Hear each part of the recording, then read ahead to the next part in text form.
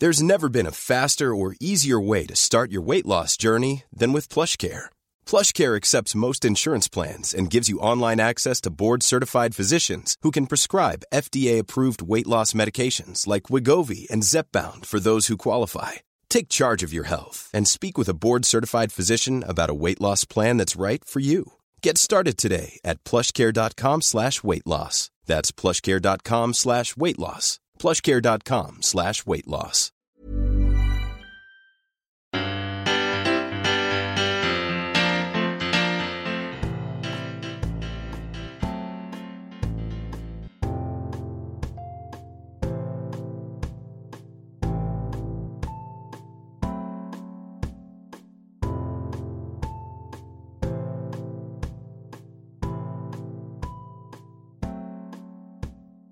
Hello, and thank you for tuning in to That's Not COVID.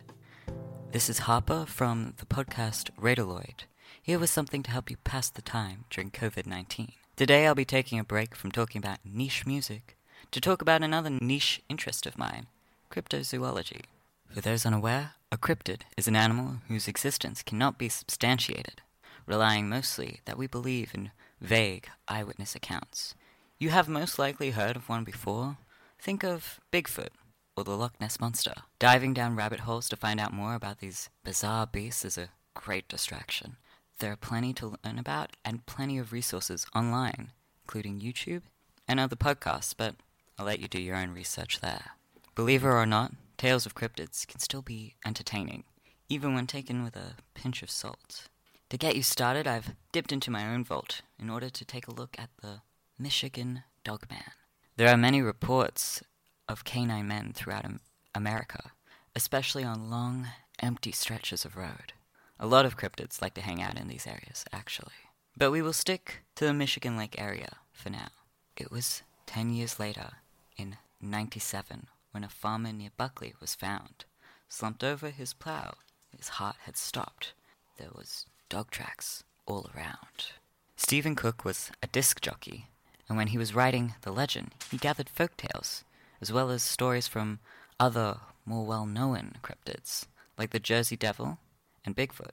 Cook then tied them all together under the name, the Dogman, to help create his song. However, the sightings documented in Cook's song are not the only ones. After the song was played as an April Fool's treat on WTCM-FM, many people called into the radio station with their own tales.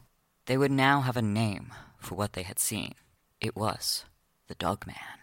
For Cook, this had not been his intention. It had purely been an April Fool's joke, conjured by his imagination, as he said, inspired by these mysteries. I had never heard of anything called the Dogman before I wrote this song, said Cook in an article from the ever-helpful Huffington Post. Cook also said that during the 80s he had spoken with an elder from the Ottawa Chippewa tribe, who thought that perhaps the Dogman was in fact multiple dog men, and that these dog men were once part of a shape-shifting tribe that had become trapped in their wolf-like form, sometimes known as skinwalkers.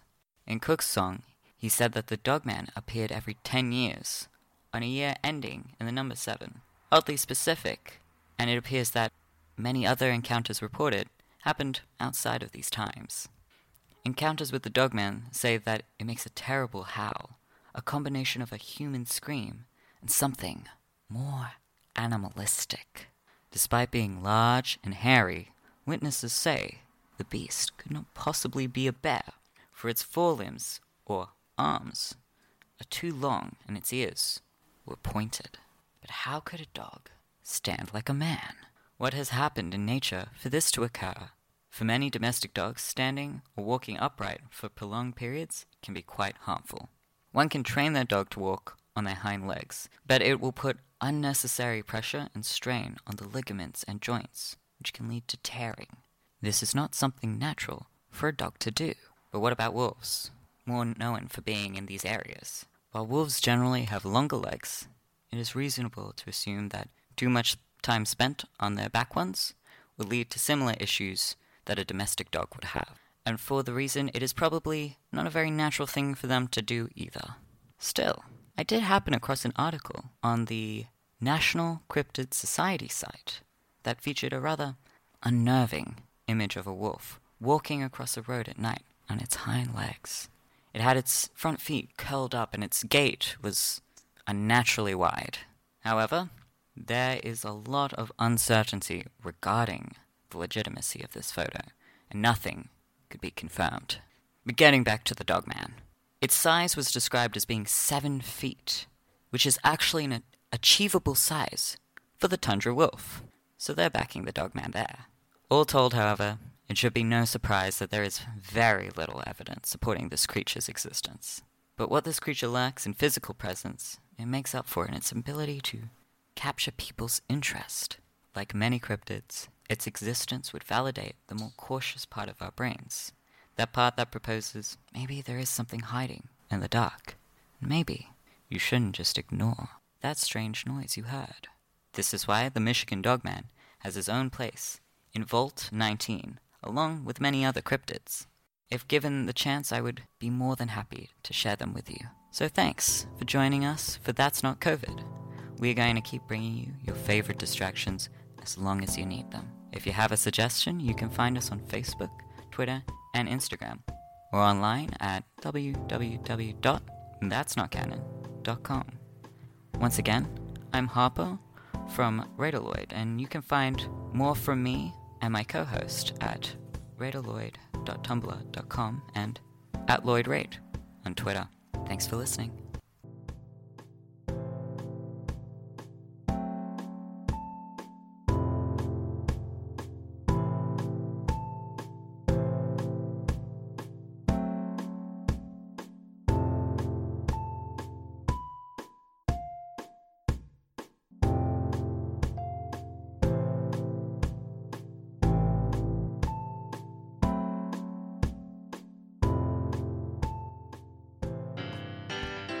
That was just another That's Not COVID episode.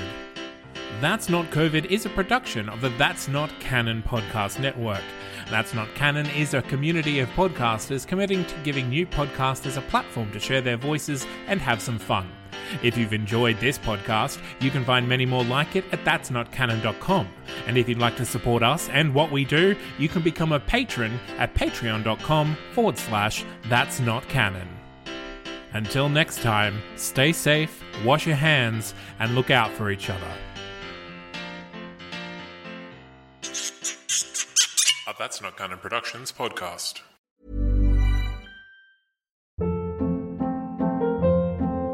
Hold up. What was that? Boring. No flavor. That was as bad as those leftovers you ate all week. Keke Palmer here, and it's time to say hello to something fresh and guilt-free. Hello Fresh. Jazz up dinner with pecan-crusted chicken or garlic butter shrimp scampi. Now that's music to my mouth. Hello Fresh. Let's get this dinner party started. Discover all the delicious possibilities at HelloFresh.com.